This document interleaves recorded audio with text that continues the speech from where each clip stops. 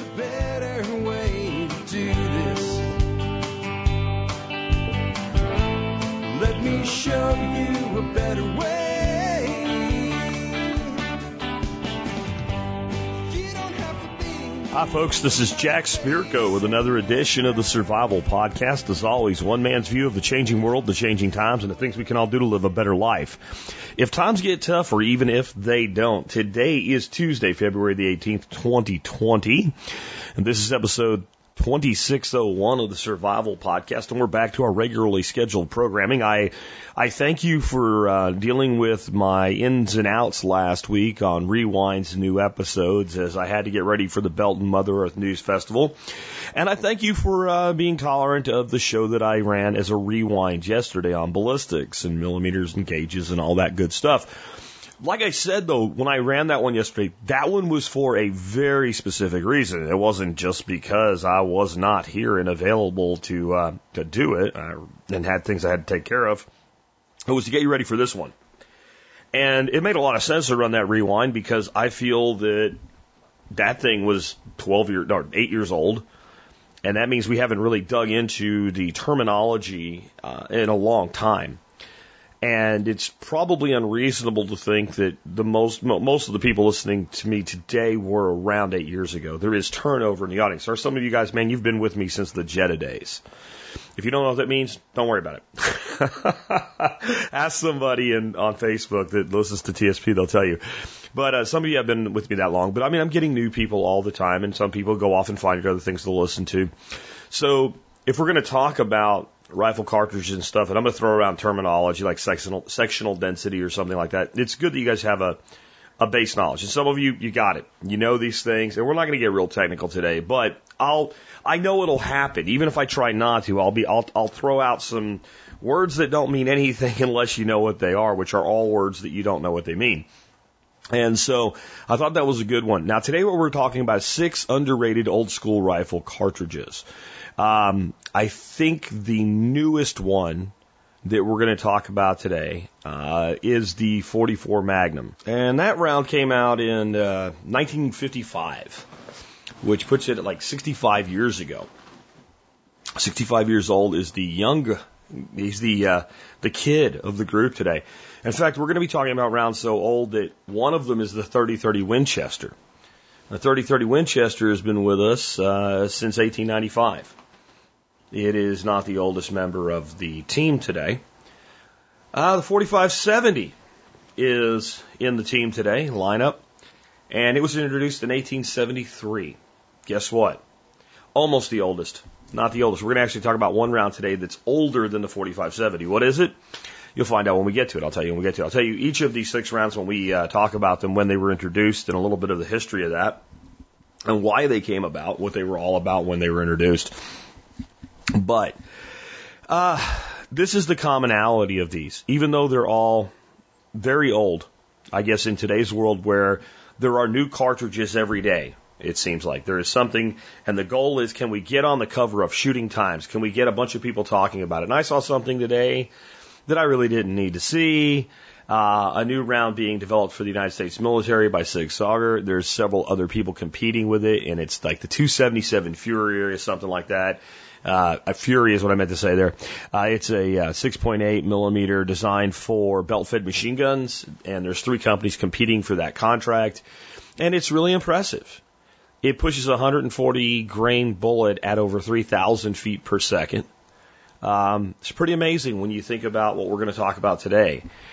And whenever these new, short magnums or these super rounds like this 6.8 come out, people are like always trying to justify needing something new, wanting something new, etc. But there's something to be said for these old school rounds. And what actually prompted this is right before I went away for the Mother Earth News Fair, somebody commented on a video that I posted for a kind of a really kind of slicked up new style lever gun in .45-70 about it not being very efficient.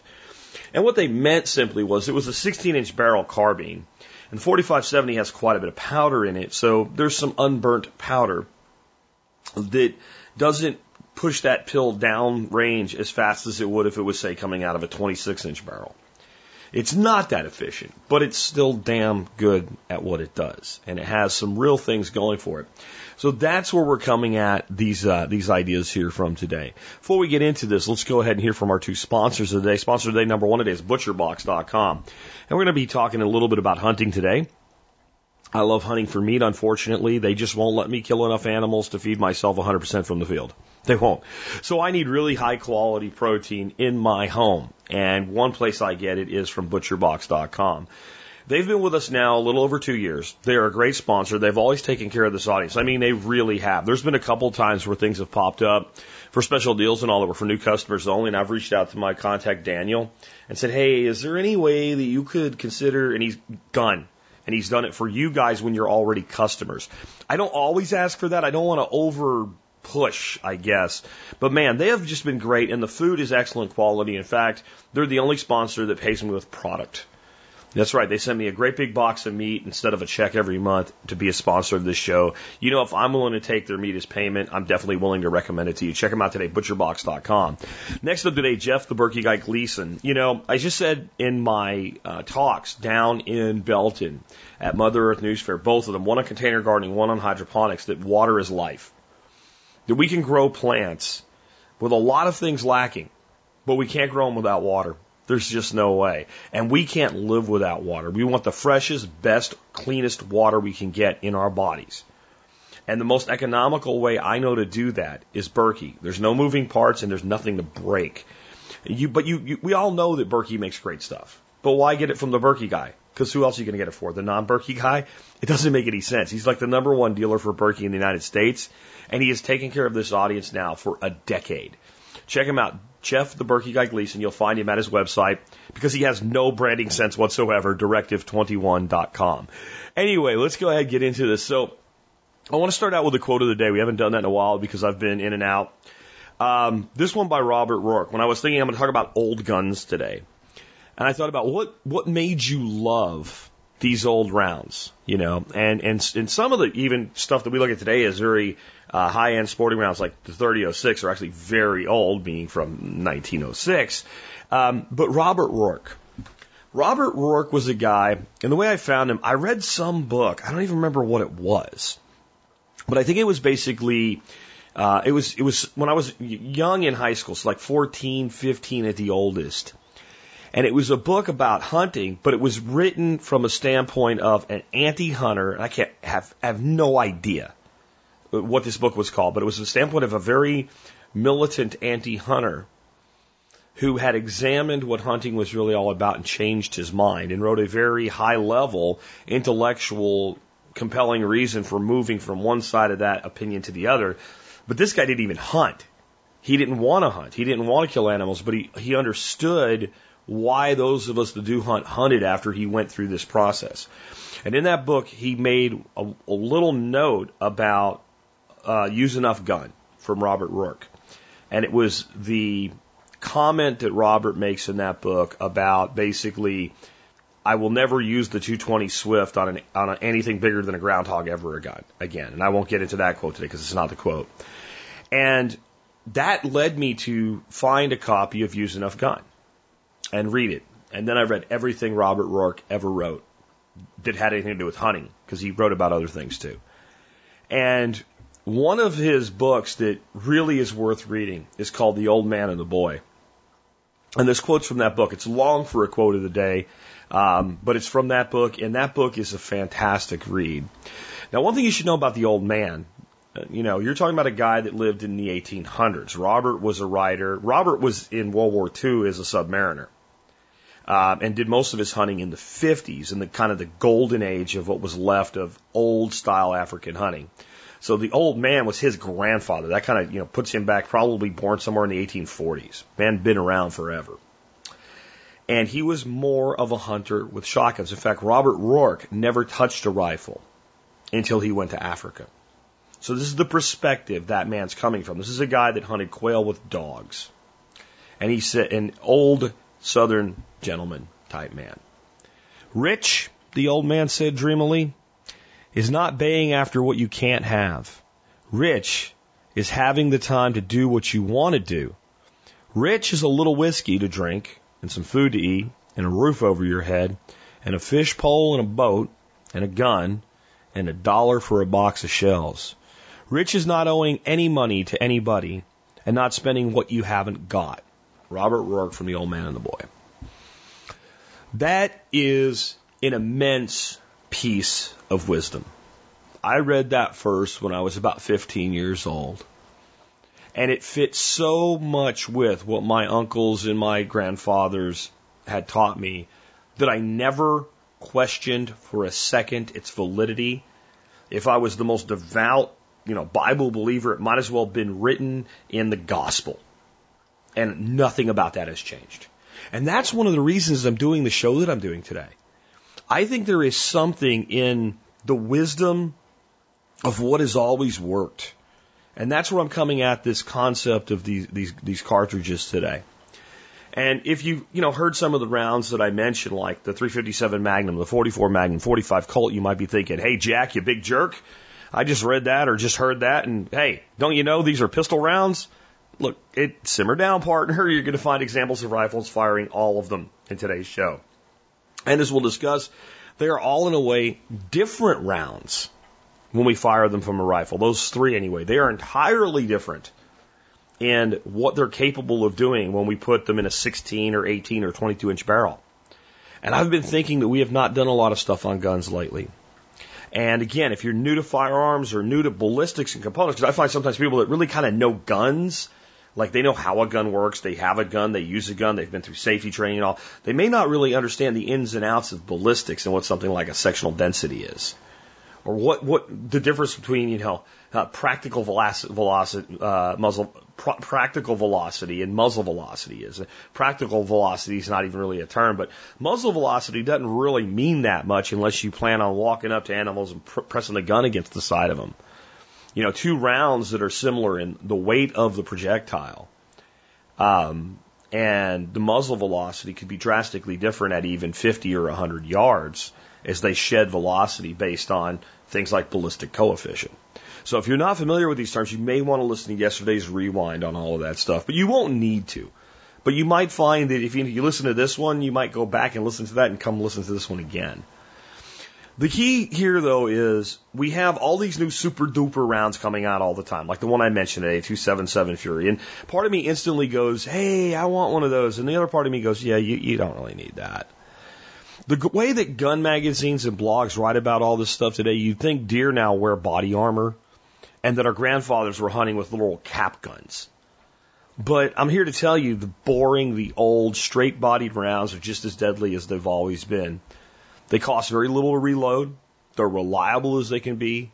They don't beat you up on the range. Okay, the 45-70 can beat you up, but it doesn't have to. We're going to talk about these old rounds today and what they're best for.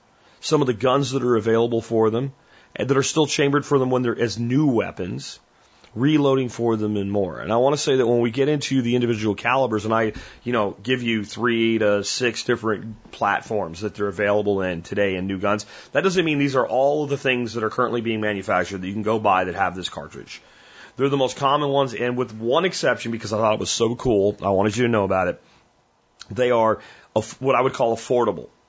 Meaning they're like street prices, like most of them $600 or less, and the ones that are more, they're like, $650, $670. So definitely under $700 for most of them. And if you shop around, you can do better. A lot of them are a couple $300, $400. So they're affordable to kind of get into. But let's start out a little bit with why do we bother getting into old school rounds when there are so many new ones out there. One is the connection to history. I really think that there's just something special about it. My cartridge of choice, every time I start, I've never built what I consider my dream rifle, right? My dream hunting rifle, and I'm almost 50. I don't know if I ever will, and maybe it's because I am so sentimental toward old things.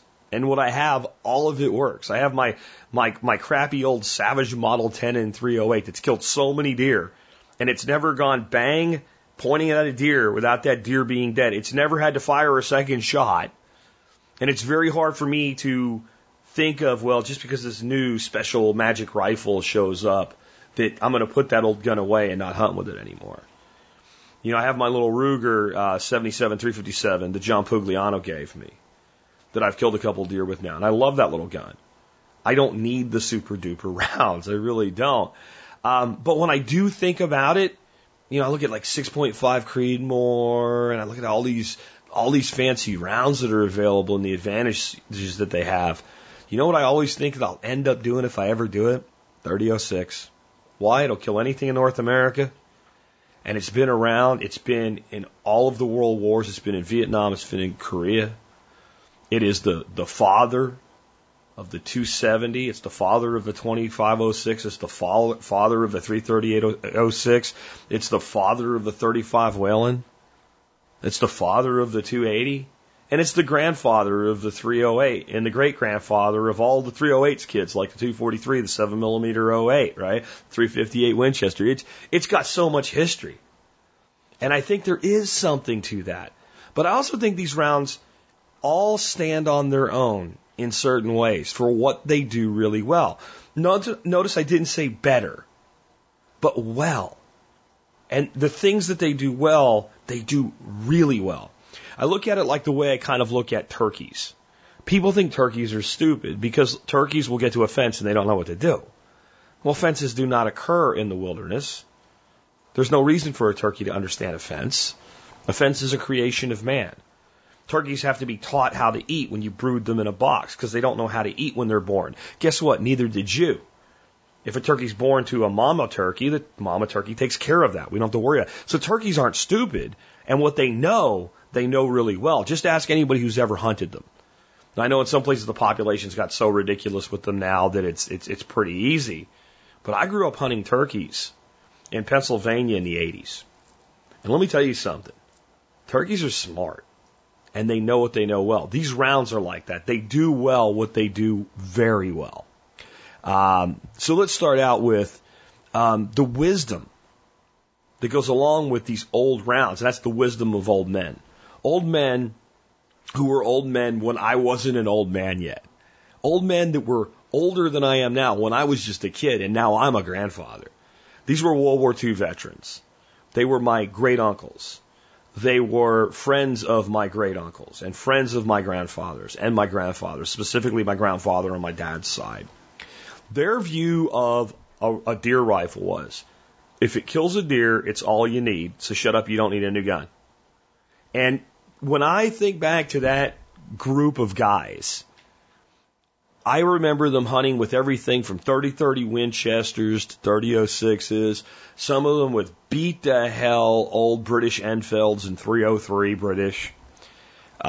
35 Remington was a really big round up there, but nothing they hunted with other than a couple guys that hunted with 270s. Most of them were big fans of another guy I consider for the quota today, Jack O'Connor, 270s and 30-06s. There were a few of those, but most of them hunted with 30-30, 35 Remington, 303 British. Those were the most common things that they hunted with. And a couple of them had old school Ruger carbines in 44 Magnum. And none of them ever were like, I wish I had more gun. If I would have had one of them flat shooting things like you do, Fred, with that 270, I would have been able to shoot that deer. They actually, my Uncle Pete, my great Uncle Pete, who was a World War II veteran who served in combat in the European theater, mostly in Greece and North Africa, came back as a staff sergeant out of World War II and picked up a civilian life. He was the guy who shot a 270. A lot of people, all these older guys mocked him, like, what are you trying to prove? Like, this is Pennsylvania deer woods. You're not ever going to need that thing. And he did admit to me, one of the last times I ever saw him, when I moved back to Pennsylvania, he was still holding on. He was almost 100 years old. And he said, I don't think I ever shot a deer over 50 yards, but I sure like that old gun. So even those guys that had a little bit more range, they had an understanding, like they had it because they wanted it. And I also want to kind of talk about what is a long-range round anyway. The 30-30 Winchester, if you can't shoot a deer at 200 yards with a 30-30 Winchester, you can't shoot a deer at 200 yards with a 308. Now, if we start pushing 300 yards, 308 has a clear advantage. And the 308 has an advantage at 200 yards, but it will not compensate for your inability to execute a shot of that length. And I find that most hunters don't have the marksmanship to be shooting past 200. In fact, I would say most, if most is 51%, and most is 51%, that's definition of majority, probably have no business shooting 200 yards. Many of them are questionable at 100.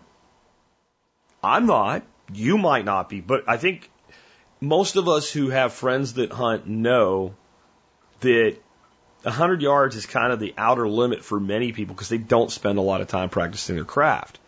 So being able to take game at 200 yards, you know, as a bow hunter, because I also bow hunt, it's like, that's pretty long range to me. And, you know, it takes a little bit of effort, but you can take game at that range with a 45-70 as well. So two of the rounds that we're going to talk about today are easily 200-yard rounds. The rest of them, the 22 Hornets, 250-yard round on appropriate game, not deer. And we're going to talk about that today. But the 357, the 44, and the 45 long Colt in a rifle are easy 100 yards. I've shot multiple deer with 357 Magnum in 100 to 120-yard range. And all they all did was die. So to me, these all are long range. They're just not the long range we think of today with people wanting to shoot 500 meters or whatever. There's also something about all of these that's kind of really cool. They're great rounds for shooting cast lead bullets. So let's talk a little bit about why we'd want to do that. Number one, it works. It kills the hell out of things. And I know we've all been taught to believe that that pretty mushroomed out slug that we see on the cover of a magazine, the back panel of a magazine today, we need that, or it'll just pencil through the deer and it'll go play like canasta or something with its deer friends and we'll never find it and it'll just live a long, happy life with a hole through both lungs. That's not how that works. And I would say if you think that you need to have a great big mushroom to make a dead animal, when you have a slug the size of your thumb, have you seen many bison lately? We call them buffalo, but they're really bison. Well, the round that made all the bison go away was the 45-70 in the Sharps rifle format. That's one at a time. Dead buffalo. Dead buffalo. Many times shot at hundreds of yards by these guys that did nothing but shoot buffalo all day. I'm not advocating that. I'm just saying you can't argue with the fact that it works. That's a big animal. Lead penetrates. And the case for it is that it's inexpensive and it's another skill set you can acquire very, very easily. And you have a lot of flexibility. You can make lead very soft or you can make the lead very hard. You can even make lead very much an expanding round, kind of like a nozzler partition. And the way that you do that is you use two different leads, one with more block tin and you want pure lead and one with some block tin in it. And you make a hard cast lead and a soft lead. And you make a little dipper for measurement so you know how much of the round is the soft lead. And you drop the soft lead into your bullet mold first, and you right on top of it, you drop the hard lead, and that round fuses together, and you get a soft-nosed, hard-cast rear bullet. And the beauty is that bullet will fly the same as cheap, soft-cast lead. So you can practice with those, and how much hunting how many hunting rounds do you really need? You know, how many big game animals do you take a year? So there's another case where it's there. It also, these rounds, it all works really well with. Because they're all moderate velocity with a gas check, you can push them to their limits, including the 30-30 and 22 Hornet. But the place the cast lead works the best, let's be honest, 44 mag, 45 long Colt, 45-70, 357 mag. All of those rounds it's amazing what you can do with cast lead. So that was a part of why I selected them today. They're all also great for reloading. There's just immense amounts of reloading on them. They all have the potential to be reloaded up and down, and I guess that's true with any round, but these seem to really excel at it. We can reload a 22 Hornet at pressures where it's coming in at 22 mag territory, 22 Magnum territory, without any compromising of its ballistics. Very, very quiet round like that. And still a good 150-yard round. And we can push it to its maximum level with something like Hodgson 110 powder, and we'll never catch up to like a 222, 223. But we go about halfway between the 22 Magnum and the 223. And it's plenty for 200 yards, and it's a lot quieter than the 223. So it has kind of this great range for the reloader. In fact, we can reload it down to almost 22 long rifle velocities where it's actually quieter than the 22 long rifle. If we look at something like the 30-30, we have the ability to load that at levels that are still damn lethal on a deer, that you're not going to have much difference in your impact out to 100 yards. Maybe you'll start to have a quicker drop in your trajectory past 100 yards. But what a great round for kids to learn to hunt with, especially in states like Texas. They'll let young people hunt, before they're even 12 years old. I'm not sure what the minimum age for hunting in Texas is. I think it's like 8 or 10. So many people fall to the 223 for those kids, and it can be a good deer round.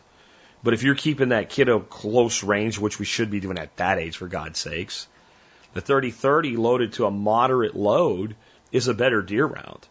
So it has that ability to move up and down. We can even use things like accelerator sabos in the 30-30 and shoot 22s out of it at speeds that exceed the 223. So it has all this flexibility as a reloader. 357 Magnum, we can load it down to the lowest 38 special loads. It's a pop gun. And to the highest sledgehammer 357 Magnum loads. Everything I just said, 44 Magnum, same thing. Down to the lowest 44 special loads. It's a giant pellet gun is what it sounds like. It's damn lethal. I have a load for the 44 Magnum, actually a 44 special load, that a 300 hard cast lead bullet, you can hear the hammer fall on the gun over the report.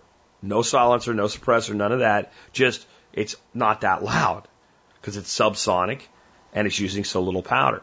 But it'll still penetrate at 25 yards 2 pieces of 4x4 pressure treated lumber. That's enough to kill any deer.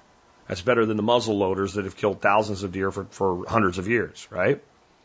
357 Magnum, we can do all that with. 45 Colt, when I talk about them individually, the 44 Magnum and the 45 long Colt have a lot of similarities in their ballistics. You can actually push the Colt in the right guns to higher level performances. I mean, you're talking to damn near the level of the 454 Casal. It's just, can the gun handle the pressure that you're firing it in?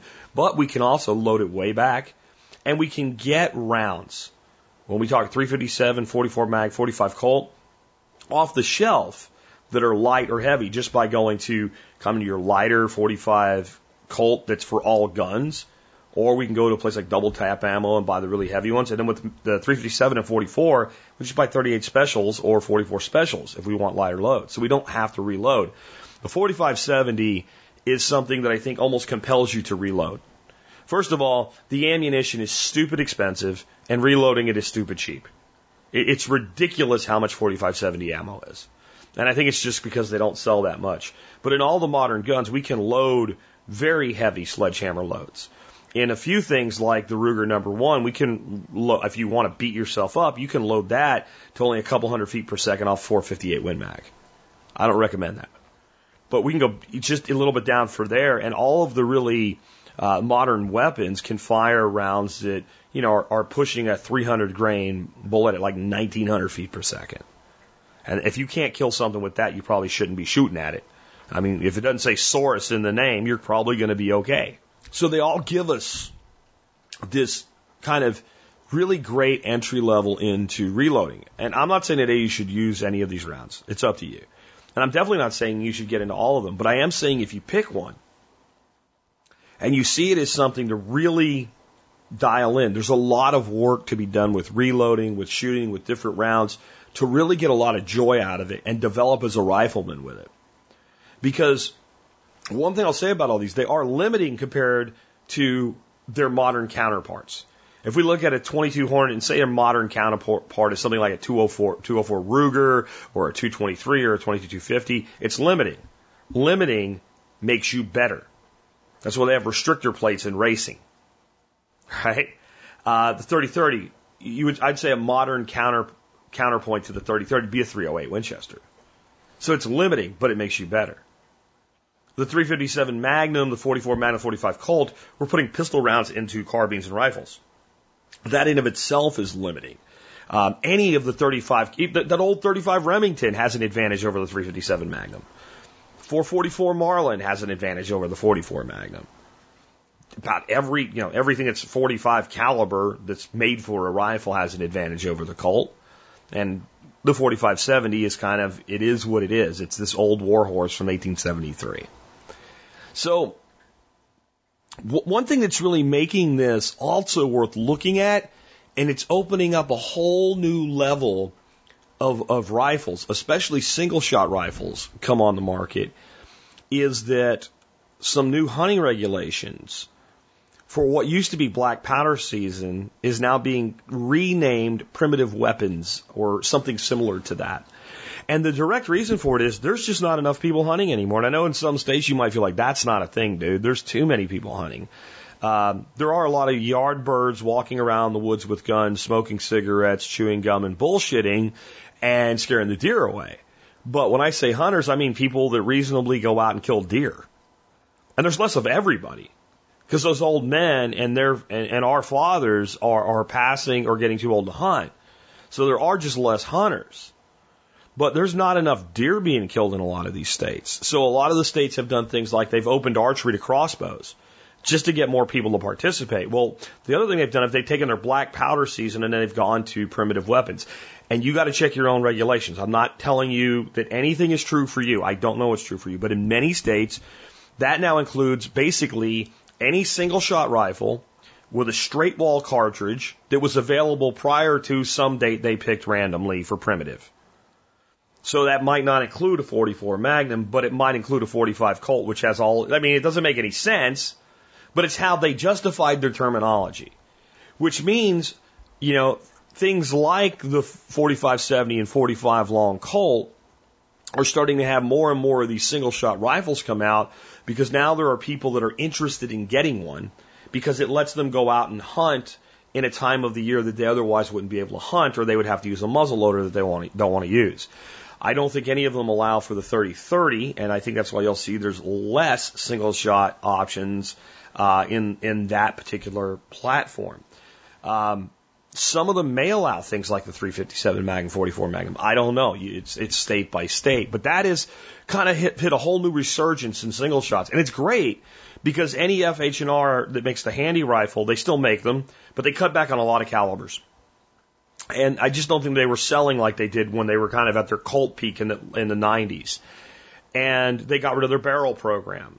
And we kind of went back for a little while there with certain exceptions of the few rounds that NEF still makes. Anything single shot was stupid expensive. They're like German-made guns or something like that. And they're like $2,000 for a single shot 30-30. It just makes no sense.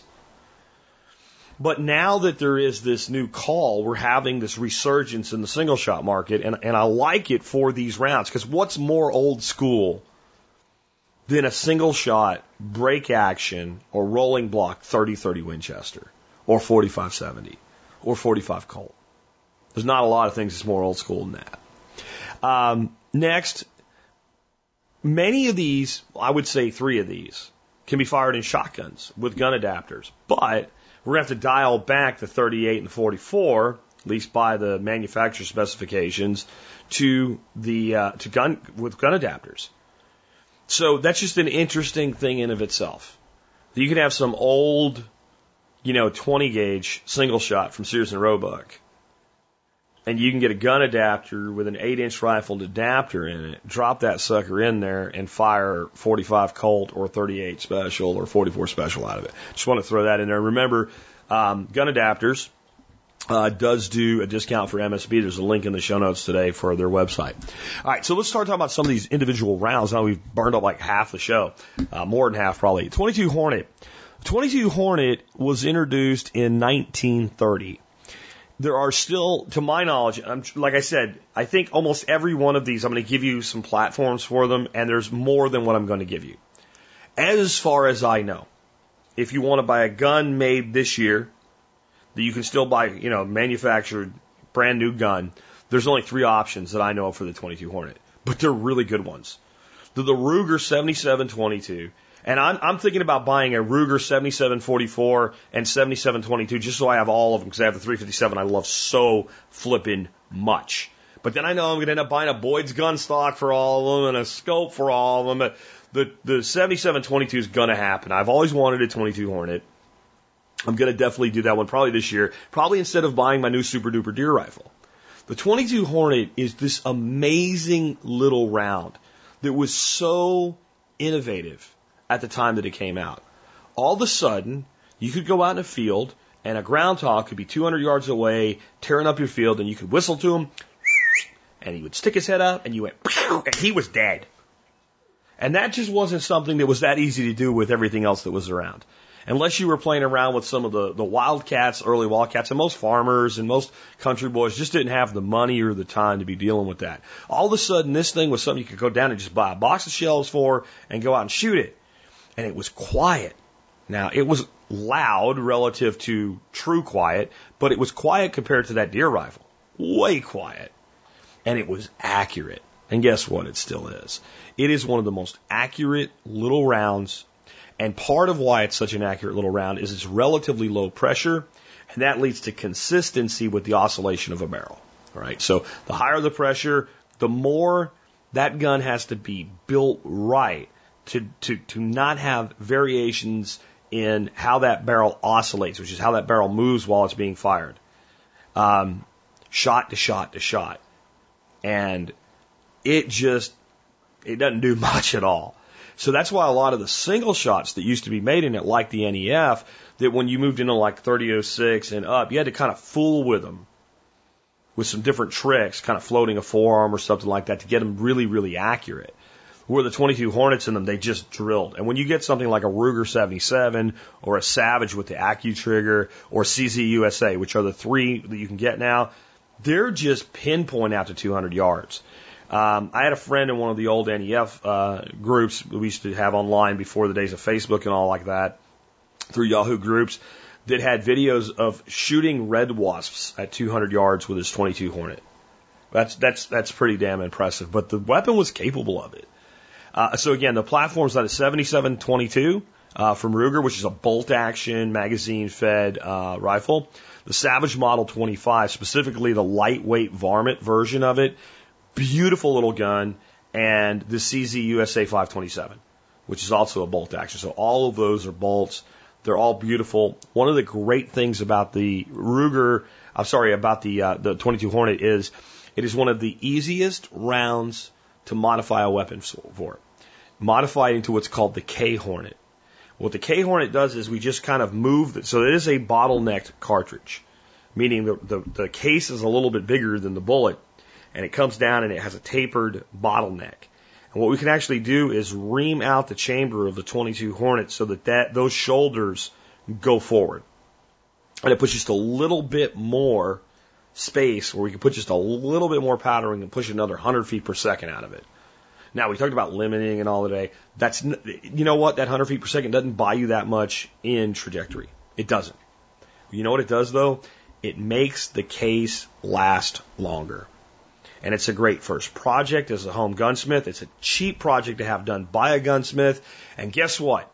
You don't have to worry about the fact that you've changed that chamber at all. You can still go down to the store and buy a round of shells and fire it, and they will fire just fine out of there. And they will fire form. In fact, that's how you make your K Hornet cases. You fire non-K Hornets. They will fire form to that new dimension of the chamber. Nothing bad will happen. They'll even be accurate. They won't be as accurate as they are when they're reloaded in their new K Hornet and you neck size only, but they will be damn accurate. And then you have a better, longer lasting, and you have something special. And I want you to remember that it's something special because we're going to talk about that at the end. So let's move on to the 30-30. 30-30 has been with us since 1895.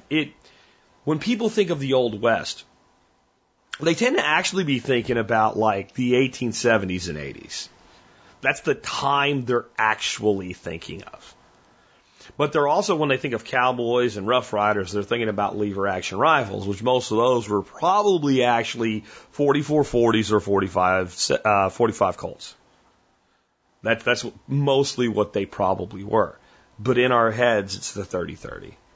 And that's because we all know an old man that hunted deer with a 30-30. And he was probably really good at what he did. The old man I knew that did that was a guy named Bob Steffen. He wasn't related to the family, but he might as well have been. The Steffens and the Spirkos were close. Very, very close. He lived across the street from me. My uncle purchased the house that they lived in from his widow over 20 years ago, almost 30 years ago now. And so that's how long and how far back and how close the families were. And Bob had a philosophy When he walked, he would come over to our property to shoot his gun. And if he stood at a certain spot on our property and there was a hill behind us, and about the furthest shot you could get on that hill was 75 yards. So since that was as far as he could shoot, that's how he tested his rifle. So he'd come over, pop his head in, make sure we knew, make sure nobody was down the back. He'd walk all the way around the hill. He'd set up a pie tin. He'd come back. He'd lean against the wall of our house, between our house and our shed, like I used to do all the time when I was shooting. He'd fire one shot, iron-sighted 30-30 Winchester. Bang. And he'd look, go, I think it hit. He'd walk over there, pick up that pie plant. He'd come back, and he'd always say the same thing if I was there when he looked at me. That'll do. If you can hit that, you can hit a deer. Didn't matter where on the pan it hit. He fired that one shot a year to make sure it was shooting straight.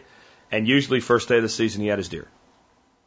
So I think that we have in our minds, like, okay, the lever action of the Old West and the old man with the 30-30. And if he was a guy like Bob Steffen, it just seems like this is the gun that won the West. It wasn't. But it has been around a long time, and it was something that cowboys and Old West guys used to use.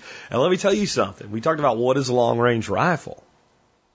Well, in 1895, when you were out in the western United States and you had a rifle that was compact, that would slide into the scabbard on the side of a horse, that you could pick up, didn't kick that hard, and you could knock a deer down with it at 200 yards, it might as well have been a short Magnum of the day, right? I mean, it was a bigger leap over. There were some rounds that could shoot that far. We weren't that far out of the world of going to Splitzer bullets and the 30-06, which started out as a 30-03, and 7 Mauser had already cut our troops down in the Spanish-American War. So that stuff was coming.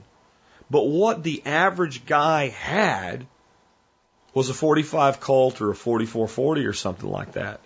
And all of a sudden, the whole world opened up to you as a long-range round. That's how it was seen when it came out. What is it available in today? You might imagine lever guns. The Henry lever guns, lots of varieties. The Marlin lever guns. The Mossberg has a 464 lever action, really affordable. So it's available in those. But in single shots, Henry has a single shot that it's available in. The Ruger number 1 is available in 30-30. I found that kind of surprising to me. And one of the few rounds that H&R NEF still makes the handy rifle in is 30-30 Winchester.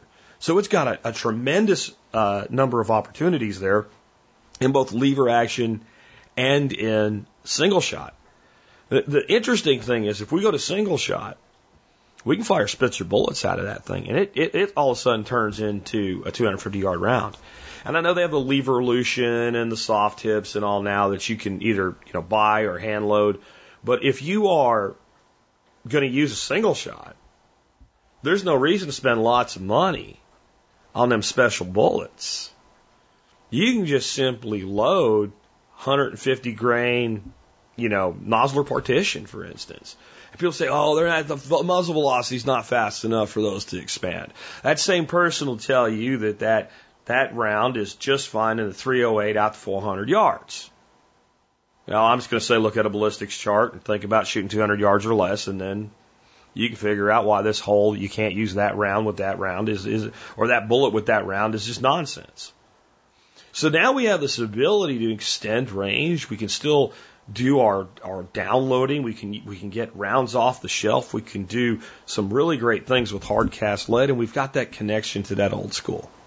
Let's move on to something a lot younger. Not that much younger, but a lot younger compared to 1895. How about 1935? The 357 Magnum. The 357 Magnum wasn't invented by Elmer Keith, but it damn near was. Elmer Keith was a big, slow bullet guy, but he also knew too slow was not good enough. And he started doing things with heavy framed 38 specials, pushing that load to the maximum, and it eventually became something that commercially caught on.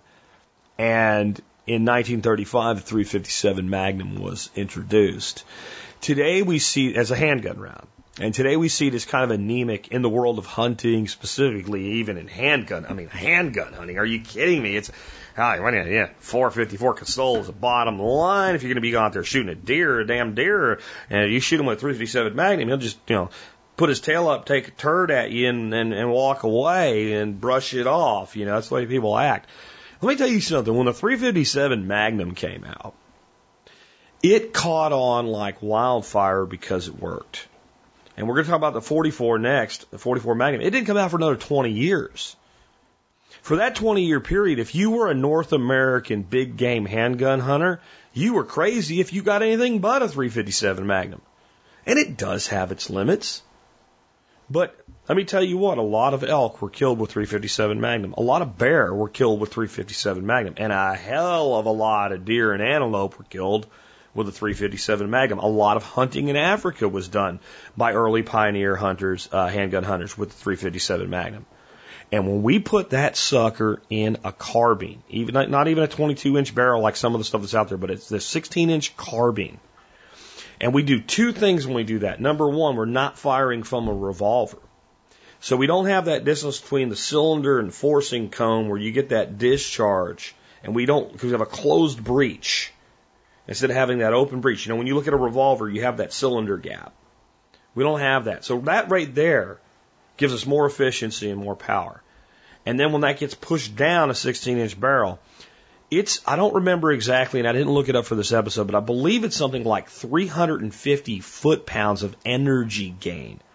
Don't worry about the velocity gain. Worry about the energy gain. That's significant. I do remember this, that is absolutely the case. The 357 Magnum out of a rifle is more powerful than a 357 Maximum. A 357 Magnum fired from a rifle has more energy at 100 yards on impact than a 357 Magnum does from a 4-inch revolver at the muzzle. It's adding 100 yards of energy. Not necessarily trajectory, but of energy. I've found it to be flat as a pancake to 100 yards, and then it begins to drop relatively quickly, and it begins to shed velocity and energy relatively quickly. And the only Spitzer bullet I've ever tried in my Ruger and in my lever actions is the Leverolution stuff from Hornady, and neither one of them have liked it. The lever gun, actually, I have two different lever guns in 357, and both of them shoot it okay. The Ruger hates it. The bolt action, it just hates it. It makes a weird sound too. I don't know what it is about it. But the cheap old XTPs and stuff, that just drills out to about 120 yards. Now I've shot with the Ruger 77 and 357 Magnum. We shot at a hay bale, me and my buddy David one time. I think it was about 220 some yards. And it was pretty windy. And it took about 2 or 3 shots to figure out where I was hitting. But once we did, he was spotting for me. He walked me in. And then once I knew where to hold, I dropped about a 2.5-inch group at over 200 yards with it. I would never take that shot at a living creature. But it does show the capability is more than we would think. I mean, I was holding, I think, like almost 4 feet high. And because of the wind drift, like 3 feet left. But again, once we had it dialed in, it was there. At 100 yards, it is ridiculously accurate. And it is ridiculous how easy it is to shoot because it's such a mild recoiling round. Now, here's what I have for you on available platform, and there's probably more. But on lever guns, your big three are Marlin, Henry, and Rossi. And again, all these things are in the 600 or less range. Some of them may creep a little bit up depending on options. But there's Pedersoli and stuff like that, Cimarron or whatever the hell it's called, that make these like antique replicas, and they're $1,000+ guns. So they're out there. I just didn't include them today. Henry now makes a single shot in 357 Magnum, and I have to believe the reason for that. I've got to believe the reason for that is these new hunting regulations. So there must be some places that consider the 357 Magnum okay for their primitive weapons. Or maybe they consider 38 special and they don't mind if you've hand loaded it. I don't know. But to like a plus P velocity. Because let me tell you that if you take a 38 special, especially like a plus P, which means the kind of design for, heavier frame guns, and you put a 158 grain solid nose bullet in there, expanding, semi-jacketed flat point, and you shoot it out of like a 22-inch barreled single shot, it is got more muzzle velocity than a 357 out of your 4-inch revolver. So if that's what I don't know what opened it, but I'm telling you that I think it has something to do with these primitive weapons, because I've not seen a lot of 357 single shots other than the NEFs, which they don't make anymore. I will also say, though, that a single shot 357 Magnum would be really easy to ream out to a 357 maximum. Here's what reaming means, because I don't think I covered it yesterday. Reaming means that we actually take a metal cutting tool and we change the chamber in the weapon. We change that. When we do it with a rimmed cartridge, all of the cartridges today are rimmed. That means they headspace off the rim. So you've got the head of the cartridge has a rim that's got a larger diameter than the cartridge itself. If we do that in a single shot, there's nothing else that needs to be done. There's no head spacing to mess with. Like, anybody can do it. You take the reamer, you ream it out. Now you have a 357 maximum. Great. Now I have a special Wildcat. No. Now you have a single shot that will shoot 357 Magnum, 357 maximum, and 38 specials. I'm just saying. It's a pretty cool thing, and it's kind of special, but we can still go buy a box of shells at the sporting goods store and shoot. No problem. Next up, there's the Ruger 77 357. It is one of the sweetest little guns I ever have, and one of the most cherished gifts I've ever been given. I wouldn't put a Boyd's gun stock on it, and it is just an amazing little gun, and I really recommend you look at it. With the Marlin lever guns that I own, one of them is an old one. And I need to tell this story because I just want to thank again the people that gave it to me. It's another one of those gifts that I will never part with, and it will someday belong to my grandson. I told a story many times on the air about one day when I was looking for a rifle for my son for deer season. We were in a little hardware shop in Pennsylvania that had a bunch of guns for being a hardware shop. And they had an old, beat-up 357 Magnum. It looked like it was like a 60s era Marlin lever gun. And this was at the time they had changed lever guns to where they have that stupid crossbolt safety now instead of using a half-cock safety or just, no round in the chamber as a safety, the way traditional lever guns did. And I looked at it, and I had decided that really wasn't where I wanted to start my son, and I thought about buying it just to have it. And it was cheap. It was like $250. Now, this is a while ago, but it was a deal even for then. And I had the money. It wasn't even a thing. I walked out of that place, and I regretted the decision when we got home. And this was like we were far away from home. We were like 2 hours from home where this place was. And I regretted the decision. And about 2 weeks later, I thought, I'll even drive back up there. I called the guy, and he had sold it. And I never found another one like that at that price, where I felt compelled to buy it ever again. And for my 10-year anniversary for the show, a bunch of listeners went in and bought me one. And it's pretty much the same gun. I think I actually looked it up, and it's a 1968 by the serial number circa on the gun. So I want to kind of, again, that's kind of special, and I want you to think about that as we're going through the show today. Next up, the 44 Magnum. I'm going to cover, for time's sake, the 44 Magnum and the 45 Long Colt together. As handgun rounds, as they were intended to be used when they were released, they are night and day different. The 45 Colt was introduced in 1872. We didn't even have the manufacturing in place that would have made it practical anyway to manufacture a revolver that was designed to handle the pressures and the way that the gun gets beat up by the 44 Magnum. As designed, they are just divorced from each other. In modern firearms, with either custom loads, hand loads, or some of the heavy loads that are only to be used in modern firearms, they're very close ballistically. The reality is the 45 Long Colt is a more powerful round, loaded to its full potential in the right weapon, than the 44 Magnum.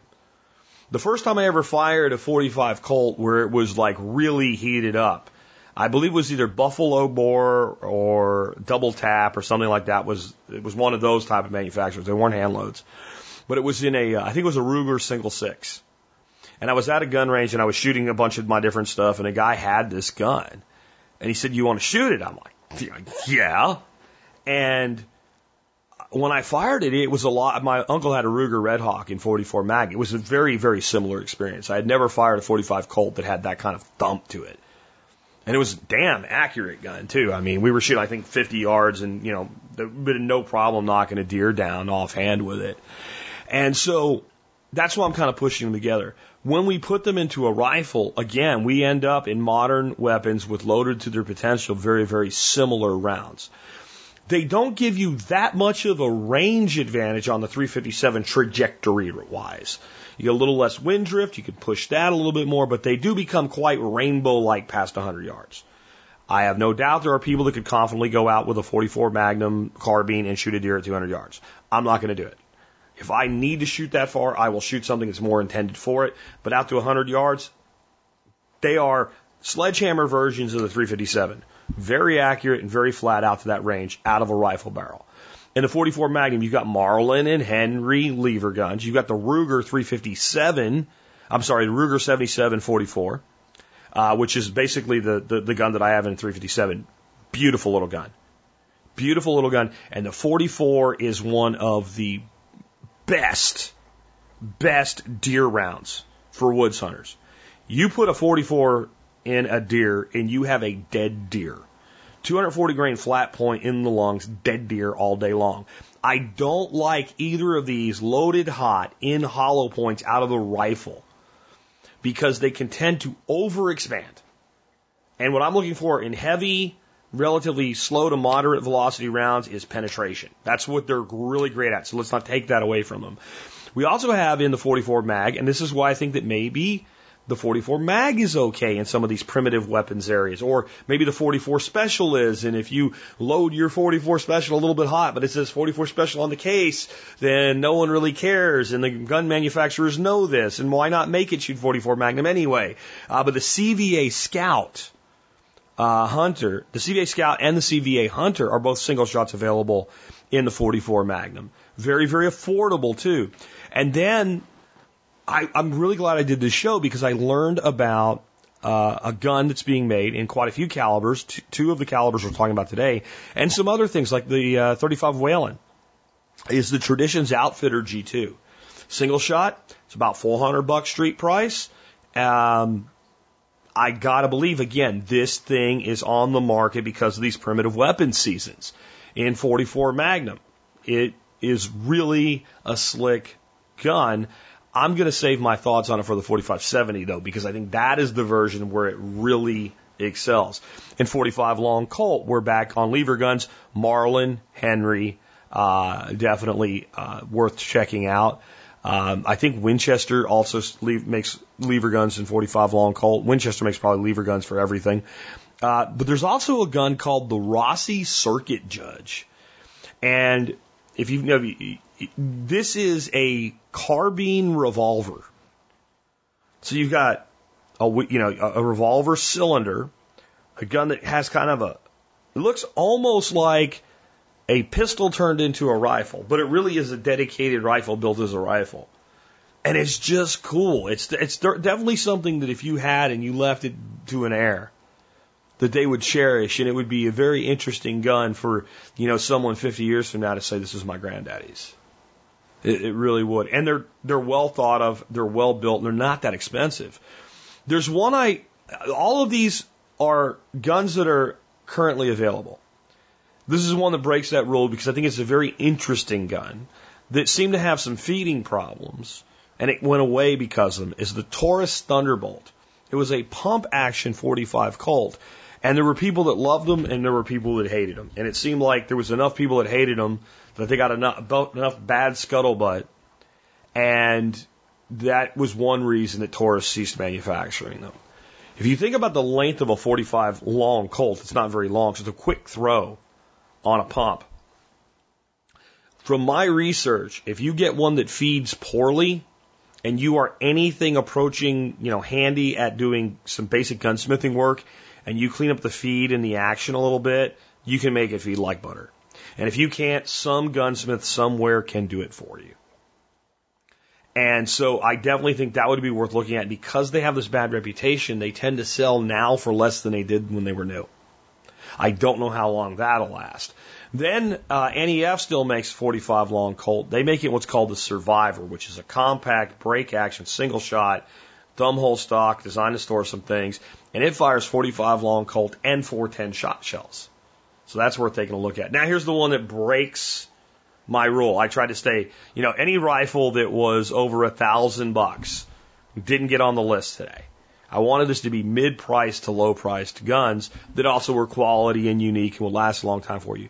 But Taylor & Company makes what's called the 1892 Alaskan Takedown Lever Action. It's about $1,100, but it is designed for the Sledgehammer 45 Colt loads. And I know you might say, why not just step into a 450 Marlin or a 4570 or 444 or something like that? Because it's cool. And because it's everything you ever would need it to be. And because the 45 Colt pushed to its maximum isn't that far off the way most people shoot the 4570 that we're about to cover next. That's why. And it's cool. And you can fit more rounds in it. And if you're going to a place where big giant bears might eat you, having a few less feet per second, but 4 more rounds might be something that you want to do. Or if you want to go out and shoot it a lot, and you enjoy shooting lever action rifles, having more rounds might be something that you want to do. So that one would be worth checking out as well. Now, since we're talking about sledgehammers and big bores for this last couple, let's move into the round that I just don't ever see going away. I don't think the enthusiasts who love it will let it go away. I know there's so many guns out there that are already chambered for it. And that's something else I should say. Even though I'm talking about new guns, man, you go to Gunbroker, you go to gun shows, you go to larger gun stores that do a lot of trades and selling of used guns. A lot of this stuff, you can find all kinds of older guns in these cartridges, and most of them are not expensive. There's a lot of stuff you can find out there in the $200 to $400 range, 22 Hornet, 44 Magnum, 45 Colt. These are older guns. They were loved by somebody. It's almost like a dog at a shelter. They were, except that it doesn't die, it doesn't get sick, and it doesn't get euthanized, right? But it was loved by somebody, and then, that guy passed on, and the kids just turned into guns, and, there's just not that many people out looking for them. So they sell for, I think, a really great price point. And the 4570 has that in loads, but there are some really great new guns. We're back to, Marlin, Henry, and Winchester lever guns. That's something that, that's in their wheelhouse. I don't see it ever going away. But here's some other stuff that's available. NEF handy rifle, which was always the lowest price single shot. New in the box, $250 retail. A couple of years ago, you could still get a lot of them now. They stopped making their standard handy rifle in 4570, but they still make the Buffalo Classic in it. The Buffalo Classic is a 32-inch barrel. It looks like it's a Sharps, except instead of being a rolling block action on the back, it's a break open action. Beautiful walnut stock on it. It has, old school kind of peep sights on it with that huge long sight radius. It was made for people that shoot long range competitions with this type of cartridge. And it's just beautiful. There would be nothing wrong with hunting with it other than it's long. Right. It's kind of heavy, but it's, it depends on what you're doing. If you're a stand hunter, it is as close as you can get to the type of rifles that the old West hunters used without spending well over $1,000. So there's the rolling blocks and stuff like that. Petrosoli and other companies make them, but you're $1,100 kind of at your base point. NEF, Buffalo Classic can still be had somewhere in the between $400 and $600 range, and it is a beautiful, beautiful gun. They're a little harder to find than they used to be, but NEF still does make them.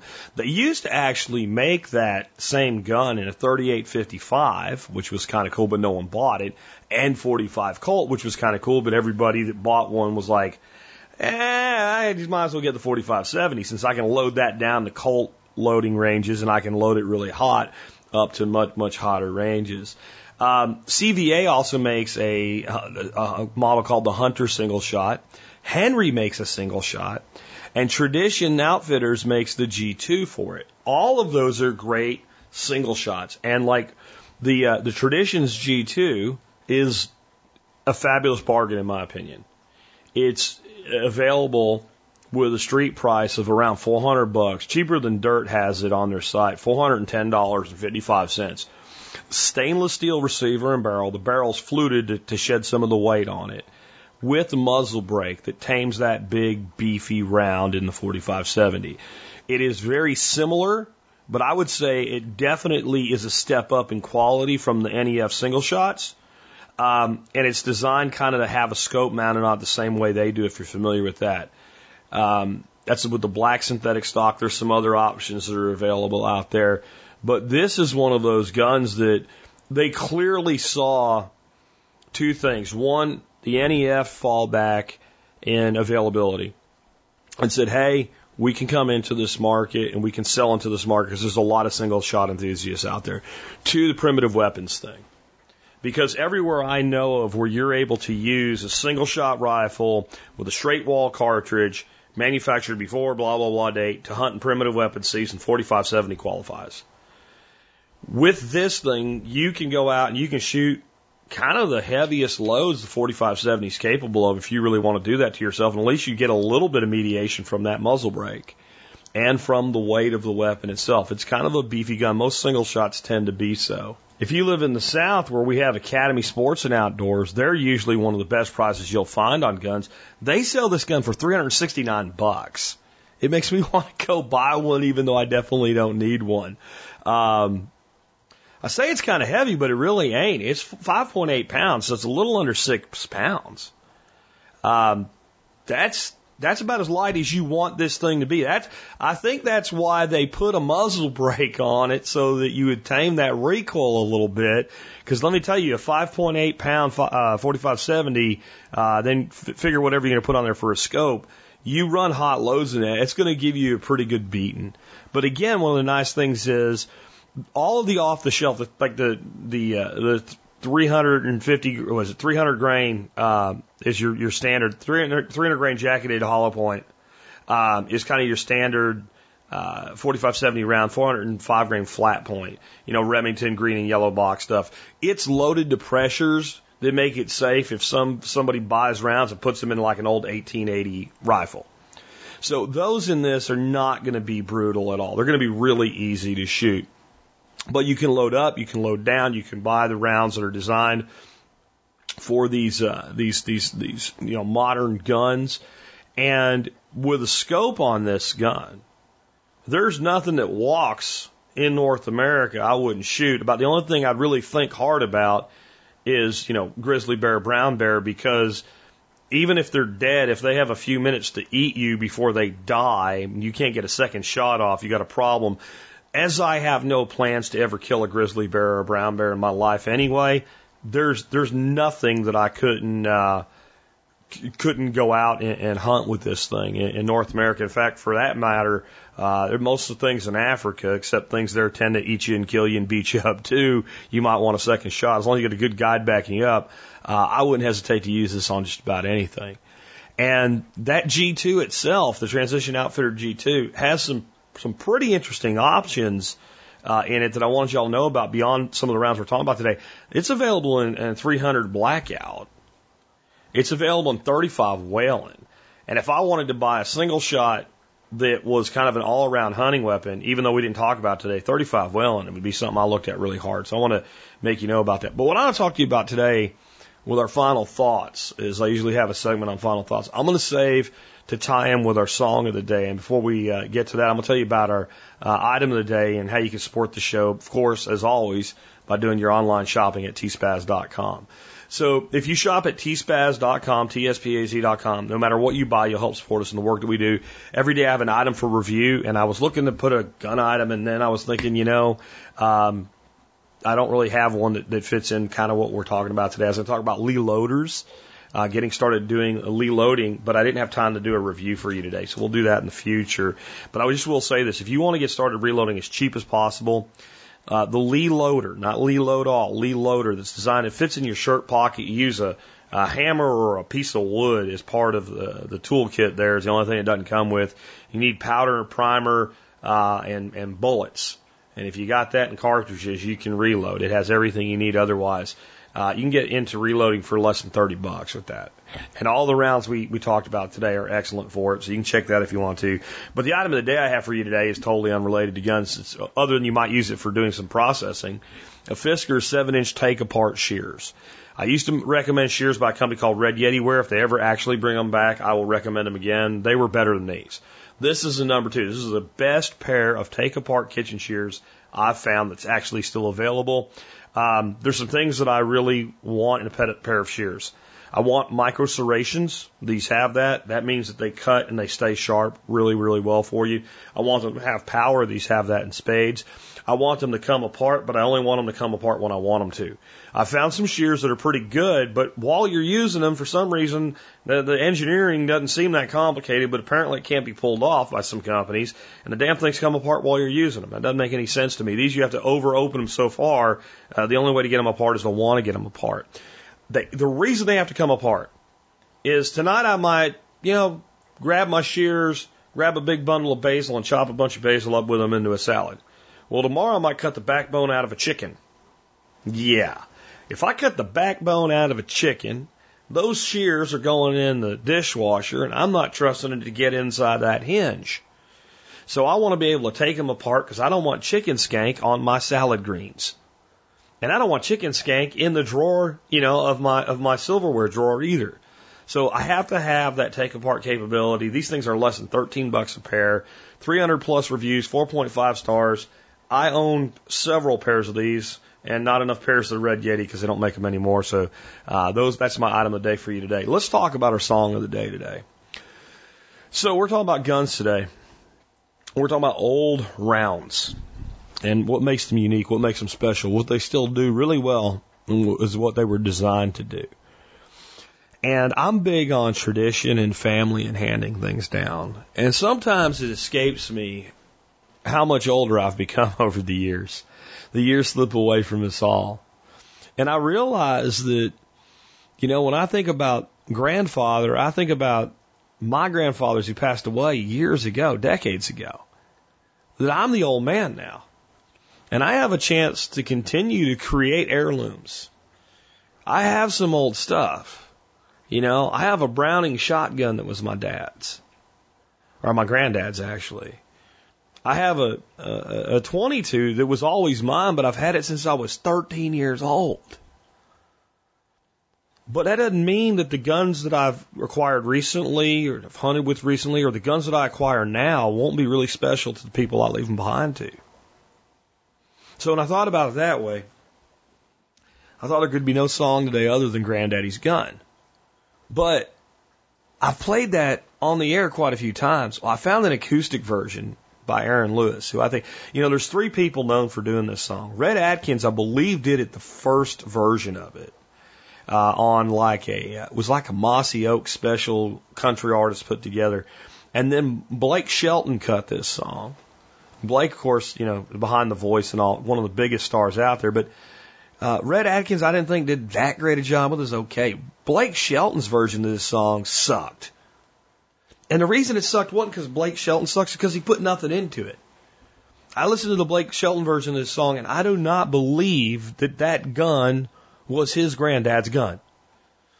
The first version of it I ever heard was the last one cut, which was the Aaron Lewis version of it. And until I looked up the history of that song, I swore to God he wrote that song himself, and that gun was his gun, and I damn near had a tear in my eye thinking about it. Because he sells it that strongly. And I have to believe that even though it wasn't his song originally, there is a granddad's gun somewhere in that life, because I don't think you can fake that. And what I want you to think about today, some of y'all are new shooters. Or some of y'all, it was lost in your family and you're bringing it back now. And you don't have your grandfather's gun. You don't have your great uncle's gun. You don't even have your dad's gun. And what you have to work with is what you find, whether it be an old gun that was somebody's grandfather's gun or a brand new gun that was made this year. It doesn't matter. You take that weapon And it's what you do with it, and the stories you build into it, and the stories that you tell about it. And when you hand it down, that goes with it. I'll go so far as to say this. Those of us that have guns like that, those of us that are currently writing memories into guns like that, I believe a lot of these anti-gun people, if they knew how we really felt about those guns, they'd back off. Not because I think they, find gun Jesus or anything like that. But I think if they knew how we felt, they would know how serious we are at defending what we have. I don't think they understand what they're messing with.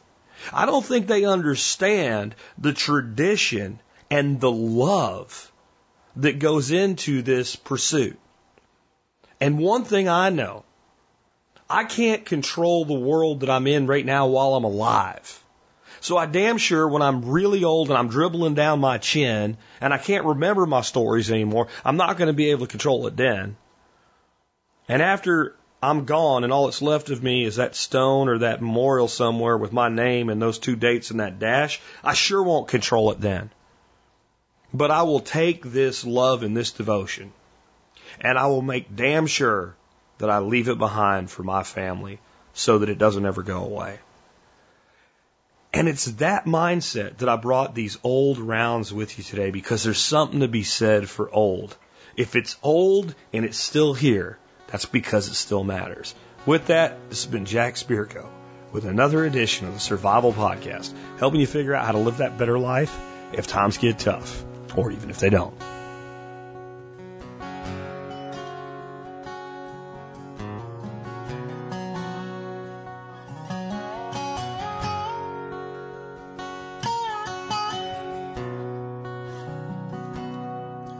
Lid sits above the mantel on a couple rusty nails. It ain't worth a lot of money, and it damn sure ain't for sale. The good Lord only knows all the stories it could tell. My granddaddy's gone. Lee Monty knew out of the Sears and Roebuck catalog. He'd shot a many shells over the back of an old bird dog. And back to burglar down when Grandma took the safety off. Her granddaddy's gone. It's just an old double-barrel 12. The stock is cracked and it kicks like hell. It wouldn't mean what it means to me to know one. I can still hear his voice when I put it to my shoulder. A gun's like a woman, son, it's all how you hold her. Taught me a whole lot more how to hunt.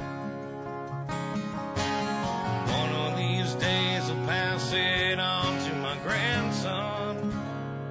My granddaddy is gone.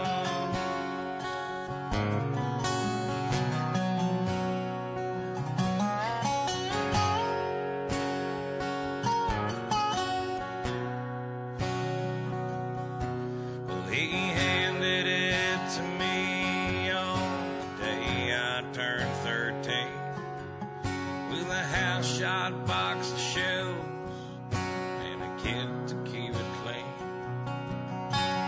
Keep a picture in the case of that sweet old man and me, and granddaddy's gone. It's just an old double-barrel 12. The stock is cracked and it kicks like hell. It wouldn't mean what it means to me to know one. I can still hear his voice when I put it to my shoulder. Like a woman, son, it's all how you hold her. Taught me a whole lot more how to hunt. And one of these days I'll pass it on to my grandson. My granddaddy's gone.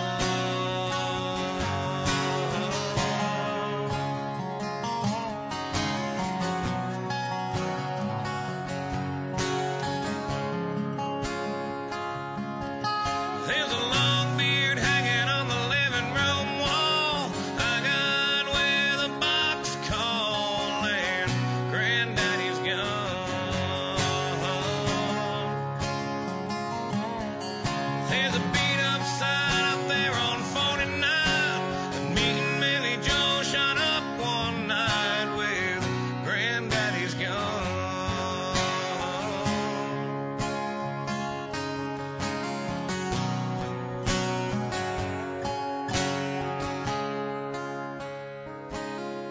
So it sits above the mantel on a couple of rusty nails. It ain't worth a lot of money, and it damn sure ain't for sale.